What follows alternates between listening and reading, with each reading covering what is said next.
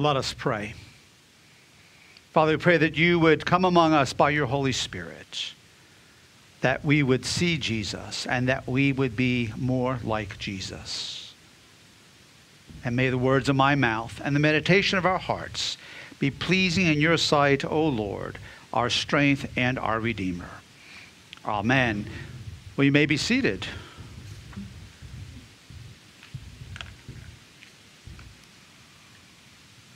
Good morning, everyone. So good to see all of you here this morning. And it's been another exciting week here at the church. We're still recovering from Vacation Bible School the week prior, but this week we had our monthly food giveaway, and it was a wonderful time yesterday here at the church. Thanks to all of you, both during the week and also yesterday, who helped with serving our neighbors in need in that way. We had about 175 families that came through yesterday.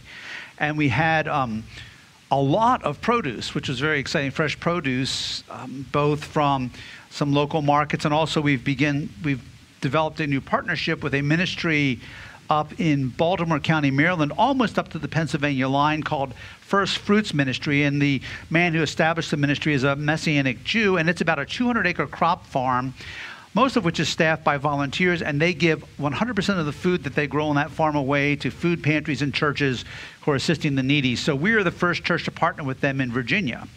And thanks be to God for Jim Morrison being willing to drive all the way up there and haul back a whole pickup truckload of fresh vegetables on Friday. But excited about that partnership as well. And just a wonderful, wonderful time as we see God working in the lives of our neighbors here in the community who have food insecurity. I want to invite you today to take out your Bibles and devices with scripture on them, or you can reach under your pew for a Bible and turn to the 12th chapter of the letter to the Hebrews. Last Sunday, we spent our time focusing on the opening verses of the 11th chapter of the book of Hebrews. And we especially last Sunday focused on Abraham, but we also talked about other Old Testament heroes of the faith. And we also, in addition, tied things into our Vacation Bible School with the example of the Old Testament patriarch Joseph. We learned from Scripture that these Old Testament heroes were given as examples to us. Examples of what it truly means to trust in God and in His promises. Examples of what it means to truly take God at His word, even when we have no frame of reference to understand how God will fulfill His promises. We also saw how for each of these Old Testament heroes, their trust in God grew out of both a personal encounter with God and then moving forward from that encounter, intimate fellowship with God. The example of Abraham's call stands out with that, where God spoke to him and called him out of Ur of the Chaldees and promised him that He would make him a great father of many nations. And all this was spoken to Abraham when his wife was childless, and he had no children of his own with his wife. And Genesis 15:6, also attested to in Hebrews 11, says this: Abraham believed the Lord, and He counted it to him as righteousness. We also read of Enoch in Hebrews 11 and looked at what Genesis 5 verse 22 says about the Old Testament hero Enoch, where Enoch walked with God. As I noted last Sunday, what an amazing way to be remembered for all time and eternity in God's word. To be known as a man who walked with God. Then we concluded by prayerfully reflecting on how God is calling us to trust Him. What God is speaking to each of us. Today's New Testament reading from Hebrews continues in this same vein, and the reading opens with God's call to us. And that call is found in the second part of verse 1, and here it is. Let us also, like those heroes of old, let us also lay aside every weight and sin which clings so closely, and let us run with endurance the race that is set before us. God is calling us, God is calling you and me to run the race. And the race He is talking about here is a metaphor for the life of faith. Trusting in God and walking with God in all of life and in every circumstance. The New English Bible translates this verse, "Run with resolution the race for which we are entered." And I really like that translation of this verse and the imagery that it so accurately evokes. Because if we are living a life of faith in God through Jesus Christ, we, brothers and sisters, indeed have entered into a race. A race which is a marathon, not a sprint. And it is God himself who calls and empowers us to run this race. Additionally, here in Hebrews, God instructs us how to run this race with endurance in such a way that we will reach the finish line victoriously. But to do this, we must lay aside every weight.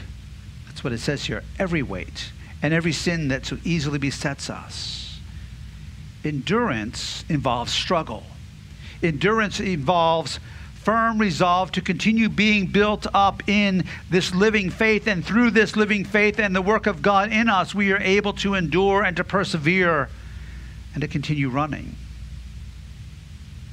Persevering is that which matures our faith. In addition to persevering in this race, God also calls us to lay some things aside, to let go of them. And what he calls us to lay aside is this. This idea here encompasses anything that hinders us with running this race of faith. Laying aside anything, did you hear that? That hinders or inhibits us. F.F. Bruce, in his commentary on the book of Hebrews, says this: "There are many things which may be perfectly all right in their own way, but which hinder a competitor in the race of faith. They are weights which must be laid aside." Those of you that know me know, especially before I moved down here to Northern Virginia, living in Maryland, I did a lot of hunting, both waterfowl hunting and deer hunting. And I'm going to date myself, although I started hunting when I was about a 3-year-old toddler, okay?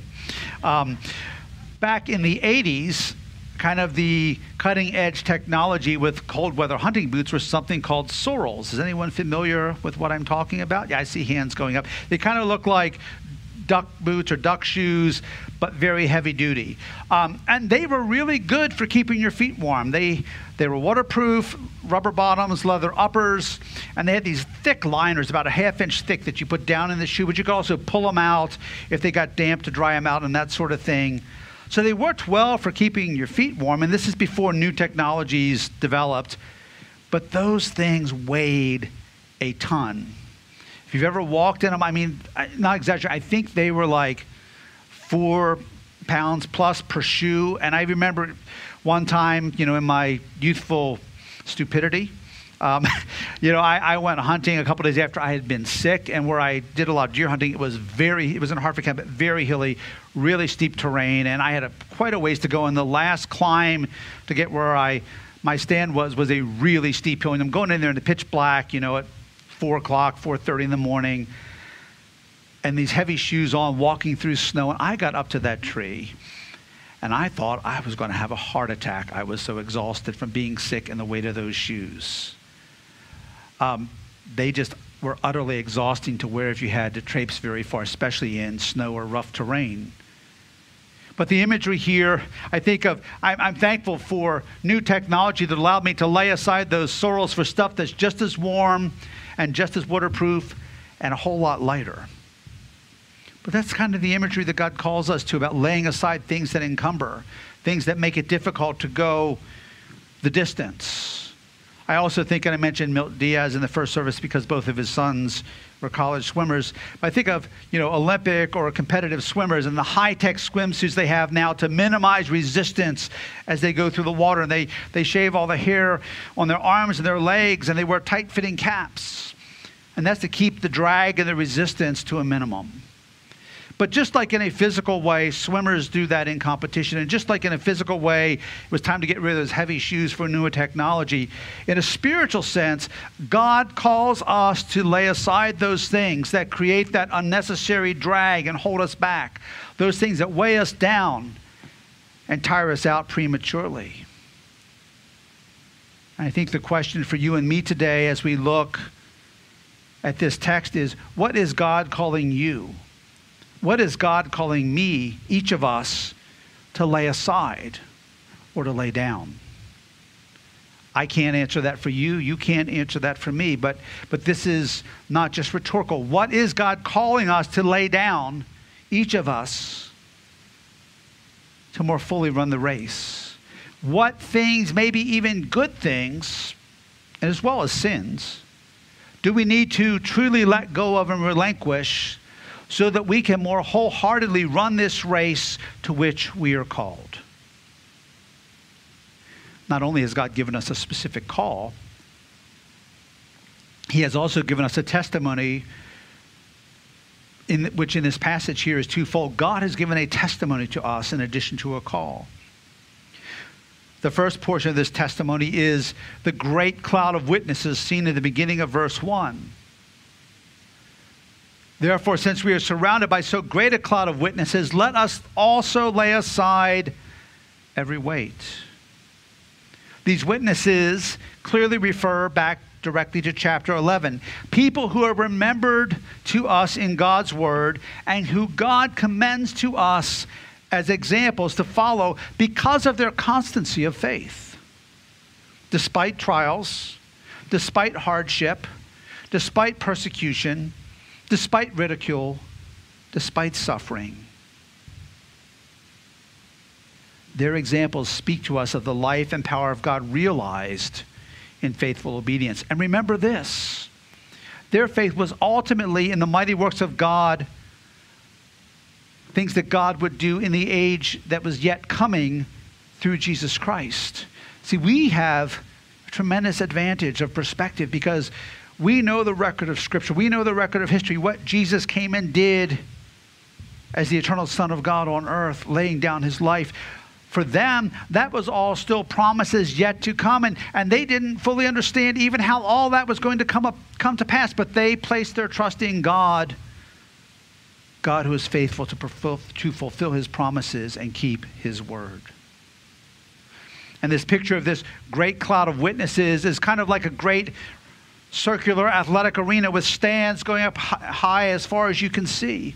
And the focus here is not so much on them looking down on us, but us as believers looking up to them figuratively as we look up to those bleachers, to their godly examples, to the godly character and lives that we see exemplified in them in the record of Scripture. And their examples, by God's grace, spur us on as active participants and witnesses in this race to which we are called. And we, like they did, as we see in their example, are to lay aside every weight, every encumbrance, and we're to run the race. The second part of the testimony of God for us completely supersedes and overshadows the first, this great cloud of witnesses, because this second testimony is the witness of our Lord Jesus Christ Himself, the perfect and supreme example.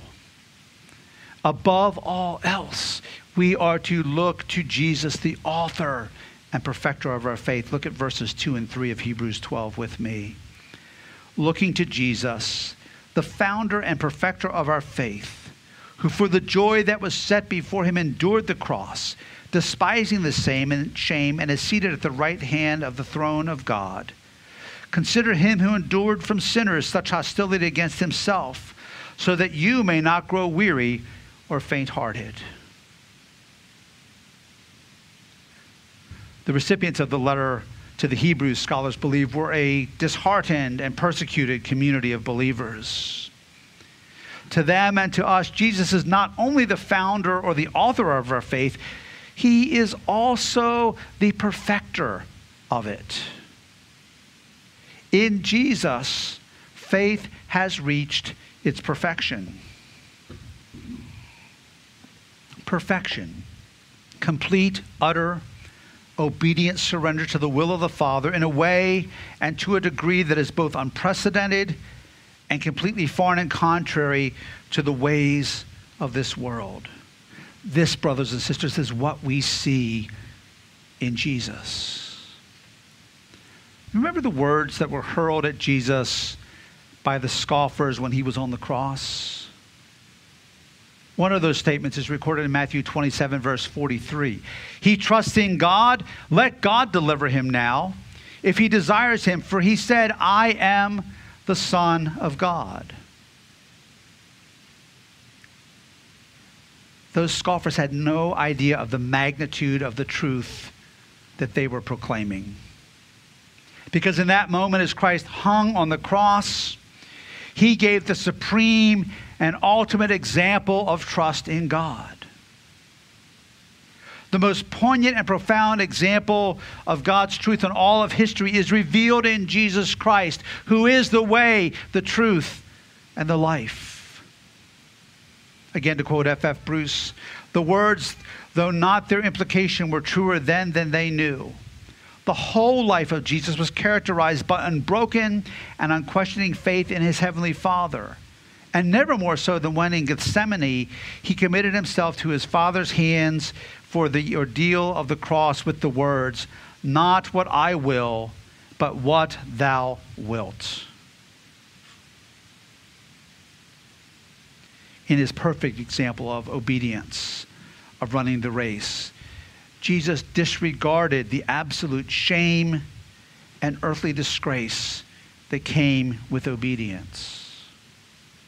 In other words, the shame, the mocking, the scorning, the humiliation, the disgrace, they all paled in comparison to his desire, his commitment to obey the will of his heavenly Father.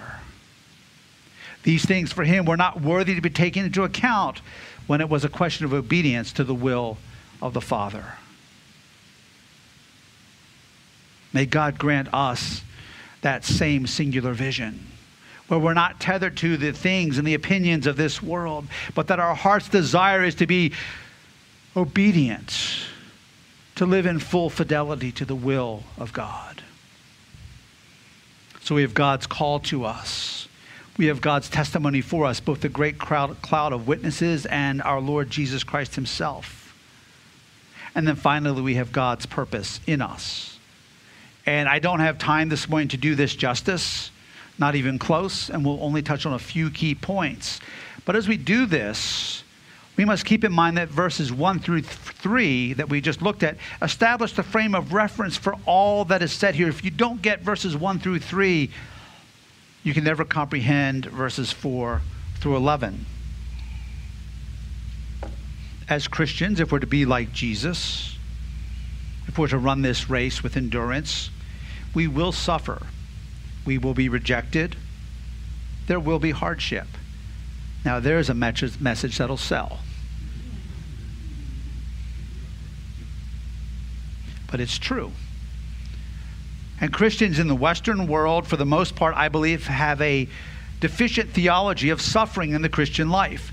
I think there are several reasons for this. First, it's because we, in most cases, lack a first-hand frame of reference compared to many of our brothers and sisters in other parts of the world who really know what it is to be persecuted and suffer for the sake of the gospel.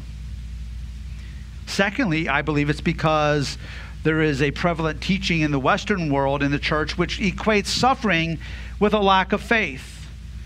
Or it equates suffering with somehow being outside of God's will. When we look at the record of Scripture, nothing could be further from the truth. Now, to be clear, there is nothing mysterious or hyper-spiritual about suffering simply for the sake of suffering.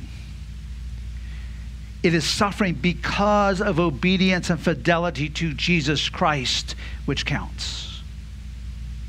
And God uses suffering to discipline us, to root things out of us which are not of him.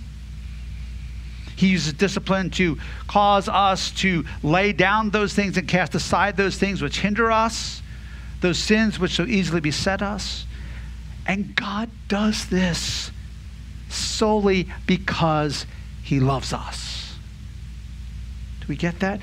God does this in our lives because he loves us. He loves us perfectly as our Heavenly Father. Verse 10, he disciplines us for our good, that we may share his holiness. Wow, think about that. That we may share his holiness, the holiness of the one true almighty God. That we can be partakers of his nature, and that we can truly, by his work in us, reflect his character. Because God, in his very essence, not just in something that he does, but in his very essence, part of his being is that God is holy. No sin can dwell in his presence. He is completely other and set apart from all of creation in his uniqueness. And yet, holiness in its most basic sense of being set apart for God and for his purposes, God calls us and empowers us as we live this life and run this race to be just that. That's an amazing thing to ponder. And he disciplines us for our good so that we can ever increasingly share in and reflect his holy character. God's discipline proves that we are fully his children, that we are heirs of his and all that Jesus has promised. St. Paul writes in the 5th chapter of Romans, verse 3, not only that, but we rejoice in our sufferings, knowing that suffering produces endurance. Do you see the connection there? Suffering for the cause of Christ, suffering in the gospel in this life of faith, it produces endurance. God-breathed, God-empowered endurance. And as we open ourselves to the fullness of God's work in us, walking in obedience to him and his call to us, benefiting from the example of the testimony to us from the heroes of old, and especially through and supremely through Jesus, we have the assurance, brothers and sisters, that God, as our loving Heavenly Father, will indeed accomplish his good work and his purposes in us. The heroes of the Old Testament got this. Hebrews 11 attests to that. They got it. Maybe not perfectly and maybe not right away, but they got it. The heroes of the New Testament got it. St. Paul got it. That's why he could write in 2 Timothy chapter 4, I have fought the good fight. I have finished the race. I have kept the faith. Henceforth, there is laid up for me the crown of righteousness, which the Lord, the righteous judge, will award to me on that day. And not only to me, but also to all who have loved his appearing. God's call to us to run the race, to run with endurance, to lay aside hindrances and besetting sins, anything that would slow us down or keep us from reaching the end of the race. The fact is, though, it's not just running the race. In order to run the race, we have to get into it. And that comes through, just like we saw in these heroes in Hebrews chapter 11 last week, that comes through a living encounter with the Most High God and then walking in intimate fellowship with him. You can't run the race unless you get in it. So if you've never gotten in the race, that is God's call first and foremost to you today. And for those of us who are running the race, to keep our eyes on the prize, to keep running the race with endurance, laying aside those things that hold us down and hold us back. God has given us these wonderful witnesses, godly examples to show the truth, the veracity of what he said, and his fidelity in fulfilling all that he has promised. And finally, all of this leads to fulfillment of God's purpose in you and me, that we would reflect the character of God. Holiness, being set apart for God and for his purposes and reflecting his character to a world around us. Not being tethered to the stuff of this world, whether that be good stuff or whether that be persecution and suffering and all of those things, but having our eyes fixed on him. And as we keep our eyes fixed on him and he continues to infuse us with his grace and his power, walking in his holy character, there is no limit to what God can do through us for his purposes and for his glory. Let us pray. So, Father, even now we pray, I pray that you would search our hearts.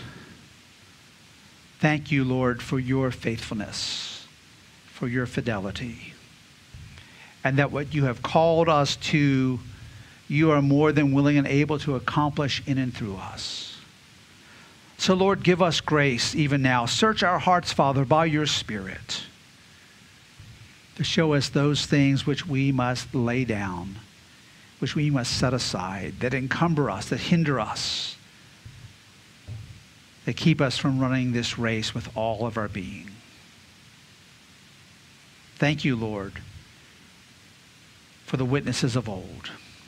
Thank you for the supreme testimony of Jesus Christ, the perfect, supreme example of obedience to your will.